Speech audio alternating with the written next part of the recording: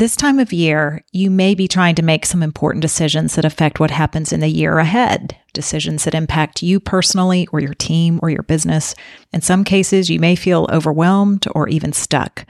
But decision-making doesn't have to be so difficult. It's time to check your decision filter. Stay tuned. Welcome to CEO on the Go, the show about personal and professional growth for busy leaders like you. I'm Gail Lance, and I'm here to help you think differently, solve big problems, and inspire change. It's tough to do on your own, and even with a team, but it is possible. So let's get started.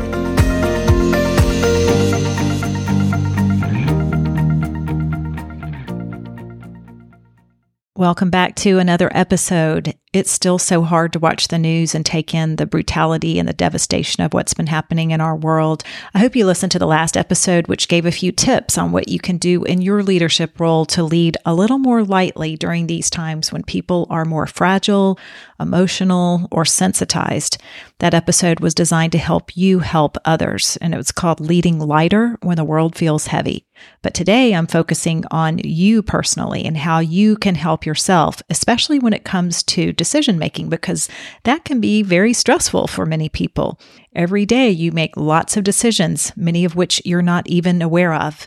And if you're like me, sometimes it can be overwhelming or you second guess yourself. Maybe you make decisions and then you think, wow, that made sense in the moment, but now that seems like a what was I thinking decision. Maybe it was a weak moment. Maybe you felt pressure. There are so many reasons that we make decisions that just no longer seem like the right ones. Maybe you lacked information. It may have been incomplete or inaccurate data that led to poor choices. Or maybe you made an emotional decision. That's so common. Emotions like fear or anger or even excitement can cloud your judgment and lead to impulsive decisions that may not be rational. Sometimes we have cognitive biases that lead us to make decisions that aren't the best. We can be overconfident. We can distort perception based on what we think that we're seeing because we have this cognitive bias. Sometimes there's peer pressure or pressure from the top where you just feel like you have to conform. That happens a lot when you're in team meetings or if you're on a board when you just are trying to get decisions made. Sometimes you're stressed or fatigued, and when you are in a high stress mode or you're mentally exhausted, that can impair your decision making. Sometimes you're just overthinking things, and that can create analysis paralysis. So the indecisiveness delays your decision making, and then ultimately, because it's so overcomplicated, it just doesn't turn out to be the best decision. Sometimes people have short-term thinking. They're just looking at what the immediate gains are or what the immediate gratification is compared to long-term consequences. Sometimes decisions aren't the best when they're inconsistent with your values. I talk about that a lot on other episodes in this podcast. When you're not clear about your values and priorities, then it makes it harder to make decisions. And then finally, the last one I'll mention is when you're ignoring feedback. I've seen that more often recently. When you disregard feedback or you refuse to learn from past mistakes, then that can lead to a pattern of making, some of the same poor decisions. So it's important to recognize these potential pitfalls and work to mitigate them when you're making decisions, because the more aware you can become of these potential causes, the better you can avoid them or navigate the process differently. Think about the decisions that you've made where there may have been some regret, or you think, gosh, what was I thinking?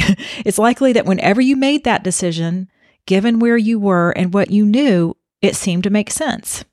And at this point, it doesn't really matter. That was then, this is now. So give yourself a break. Don't beat yourself up. Accept that the decision was made and think, what is the next decision I need to make? And how can I make that the best decision? So you just keep making the next best decision. And so I wanted to share a method to help you get really clear about decisions that you can make going forward to make them a little easier and better. It's a decision filter. And as I'm describing it today, it's simply an approach or a set of criteria that you or your organization can use to evaluate and filter your choices to make them better. So here's some simple ideas to think about to help you create your own decision filter. Some people jump too quickly into decision making without being super clear on what the ultimate goal is. So I'm going to break it down 3 main steps here. First, confirm what your goal is, whatever it is that you're ultimately trying to achieve. This sounds like a no-brainer, but sometimes it's just too easy to lose sight of the goal when you're presented with a lot of options. And I can give you a quick personal example. If you listen to one of my previous episodes, I did one on eliminating tolerations, those things in your life that are driving you crazy. And I mentioned in my own home, there are windows where seals are broken. So I thought that I needed to replace the windows. So I've had some different people come out to the house and give me estimates on what it costs to replace the windows. It was very expensive. But what I failed to realize is that the ultimate goal really wasn't to replace windows. It was to make them look uniform, because I have 5 big windows and one of them had the seal broken. So I really didn't need to replace the whole window, including the frame. I just needed to replace the glass. It could have saved me a lot of time had I known that. And I think it saved me a lot of money. But at least I figured it out that I didn't have the right goal in the first place. The real goal was to replace just the glass, not the entire window. Or I guess you could argue that the ultimate goal was simply to be able to see through the window because it had gotten so foggy. But anyway, that's just a minor example, an everyday example. But the same principles apply when you're making bigger decisions in your business. When you're not clear about your real goal or problem you're trying to solve, you end up looking at choices that may not even be appropriate. Number 2 is to determine most important factors that impact your decision. For example, let's say you want to make a decision about a new role for yourself. There might be an opening that you want to pursue. People often think, well, should I apply or not? Well, think about what's most important to you in a role first. What is your ultimate goal? For example, there are typical factors that influence a person's decision when they're considering taking on a new leadership role. Maybe compensation and benefits, or the location, or the company reputation, or what your status would be in your executive role. The kinds of peers that you would have, the people that you'll be around, if there's learning and growth opportunity that's exciting for you, the impact that you want to make, the skills, are they a good fit? What about the commute or the number of hours, the visibility that you might have, or the stress level, or if it's a hybrid work model, all kinds of factors to consider. Those are just a few. What would be most important? If you don't know or you have trouble deciding even that, I have a prioritizing grid that can help you.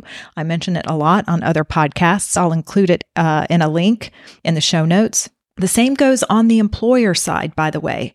When an organization is trying to hire someone, it's easy to put together a wish list or even requirements for a candidate, but it's important to know first, why does this role truly exist? And what are the key accountabilities or outcomes that this role is responsible for? You need to think that through before putting together the list of all of the other skills and qualifications. That's where job benchmarking comes in, something that I help clients with. Otherwise, you get people in a room who are all over the place in terms of what they want, so it clouds the decision making. You've got somebody that wants a candidate who's good at managing a new team. You've got someone else that thinks, well, it's most important to have a leader who can interface well with the public, a good communicator. And then you have someone else that thinks the candidate needs to be more visionary, not a taskmaster. So get clear on what the overall goal is first. Saves a lot of time on the back end. So again, number 1 is confirm what your goal is or the ultimate outcome that you're trying to achieve. 2, determine the most important factors that impact your decision. And 3, then weight that criteria. Get really clear on what's most important in this situation. I think you get the idea. So I have a homework assignment for you. And that's not something that I often do. It's easy to share a few ideas and tips in each episode, and I hope you pick up what you need and take action. But in this episode, I want to be more emphatic about having you actually do this exercise. It will pay off when you're thinking through decisions that you make in the future. So the specific assignment is 1, block off some time on your calendar. I would say 30 minutes to an hour just for thinking time. Do this over the next week or so. And then when you have that time scheduled, answer this question. What are my most important personal goals or outcomes in the coming year based on who I am and what I really want now in my life? That's an important part of that question. Not just what are my most important goals. It's easy to have kind of a knee-jerk reaction or fall into patterns that you may have been in the past. Be sure you're thinking about based on who you are now and what you really want now in your life, because that does change over time. Don't overthink it. Just list what comes up. You can revise it later, but get clear about those goals. And then part B is list the potential decision-making factors. I mentioned the prioritizing grid that you can use if you need to do that, but to list out all of those factors related to that goal and prioritize them so that you're clear about, say, what your top 3 are. For example, on my own list, one goal on my list is to maintain good health, and that includes energy, strength, and balance. That's why I like working on my handstands. So when I think of my health goal, what do I want to make sure I'm considering when it comes to decisions that affect my health in the future, and specifically to activities that I want to be involved in? So you might consider this my activity filter. Well, here's what I came up with that are most important to me: strength, building strength, having balance or working on my balance. I want to build stamina. I want whatever activity I'm involved in to be fun. I want it to be social, maybe not all the time, but for the most part, I want to be around other people because I find that to be more motivating for me.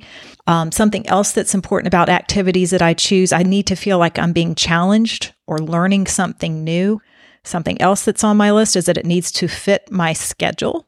So I need to, make sure that it's not going to take me away from other things that are also important to me. And then another factor is it safe? How can I lower the risk? That's something as I get older that I think about a lot more. So those are just some quick examples on my list when it relates to health and activities, to put it through the filter. And then you can say, is what I'm considering meeting this checklist, or where am I off? So the items that make it through my filter, including that list that I just shared with you, would be weightlifting, strength training, conditioning class, yoga class, and even running. That's a little more solo for me, but it's not what I do all the time. In the past, I used to do more boxing, but that's been a little harder for me to fit my schedule. So that may drop to the bottom of my list this year. What's one of your personal goals? Or you could also focus on your business. What's most important in your business or your organization? I'll share another example of my own, just so that you can think about your own situation. One of my goals is to grow my business in a manageable way by serving existing clients in the best way possible and attracting new clients. But what's my filter for that? I have a filter when I'm considering new client projects. Some of the examples include it needs to be a clear fit with my skills and interests and capabilities. Number 2 on my list would be, is it impactful? Is it a project that doesn't feel like one-off work for me or a quick fix? I could do some of that, but most of the time I really like to work with clients over a longer period of time where I know that I can help make a positive impact. Number 3 is are the client values aligning with my values? Number 4, is there learning and growth opportunity? Number 5, am I working with leaders that are growth-minded, who also, value personal growth? Are the clients appreciative? Do they seem to value my work and express it? That matters to me. Is it fun and enjoyable? Even difficult work, or when I'm brought into projects where there are heightened sensitivities, it can be enjoyable when you're working with the right people. It's also important for me to consider ROI or ROE, return on investment. Is what I'm investing in my clients going to have a payoff? And is there a return on energy, the energy that I'm putting out? And when I'm thinking about leaders specifically, not just the kinds of projects, I look for leaders who want to do work that matters, leaders who are willing to be vulnerable, who are open to new ideas and willing to experiment, leaders who can open new doors and create new possibilities, who enjoy being kind of co-creators with me. So clients who make it through that filter are people like you, if we're working together. I can even create another filter that's more specific regarding typical scenarios that are best fit for me. This is like a little mini filter. For example, when I look at the kinds of scenarios in which I like working, it's when there's a new to the role leader. So they're not new leaders, but they're typically new in a specific role. They've come in from a different organization, or they want to hit the ground running, affecting positive change fast, sometimes turning things around. They're leaders who have high stakes projects. They're leaders who like to look at their own next level leadership role. They're often thinking about their own personal growth. It could be a leader who's in turmoil, who needs a voice of reason, who needs or appreciates a voice of reason. Could be a leader who wants to help the team move through change or transformation or reinvention. So I try to whittle your list in your filter to 5 to 10 items, making sure that you're really clear on the ones that are most important, like the top 3. If you fill your filter with so many different items to think through, then nothing may get through it. So be careful how you use it, but it can really help you make your decision making so much easier. The great thing about filtering as part of your decision making is you get to decide what you don't want to do or commit to and what you won't accept or tolerate. So you filter out more of the negative. You set better boundaries because of the clarity that you have. So again, what are the areas of your work or business that you need to create a filter for? Some examples that you might want to play around with on a personal level, maybe personal relationships. Who will you be spending the most time with? Your spiritual growth or spiritual practice, your physical health, maybe your travel or adventures that you take, volunteer activities. What would be your filter for that now? On the business side, you might create filters for hiring new talent. I talked about that. Taking on new business or specific projects, creating a filter for what return on investment looks like to you, creating a filter for how you'll be using resources or making financial commitments or investments, maybe a filter for where you donate or sponsor or give back in some way. Now, add some others to your list. That's just to get you started. Remember, set your goal first. Don't just start listing everything. What is the ultimate goal first? Your decision will be better when you're really clear about what's most important first. So do the work on the front end to make the decision making easier when it's time. And then finally, keep your filter in front of you. Don't set it and forget it. Just like other filters in our lives, air filters, water filters, spam filters, decision-making filters need to be reviewed regularly and changed sometimes. As we live our lives and grow and age and change, the filter changes as well. Some people are making decisions out of habit, just based on who they've been in the past. If you're working with your team on creating some kind of filter, just remember not to make assumptions that everyone sees the same filter item in the same way. I see younger people, for example, who love to include travel as an important criteria to their job. But people who are later in their career often want to limit travel. Travel's less important to them. So I hope you're ready to take better control of your decision making and lead a more intentional life. Start by crafting your own decision filter or filters. Don't wait for the perfect moment. Just schedule some time over the next week or so to get this done. Now's the time to begin your journey to better choices and a brighter future.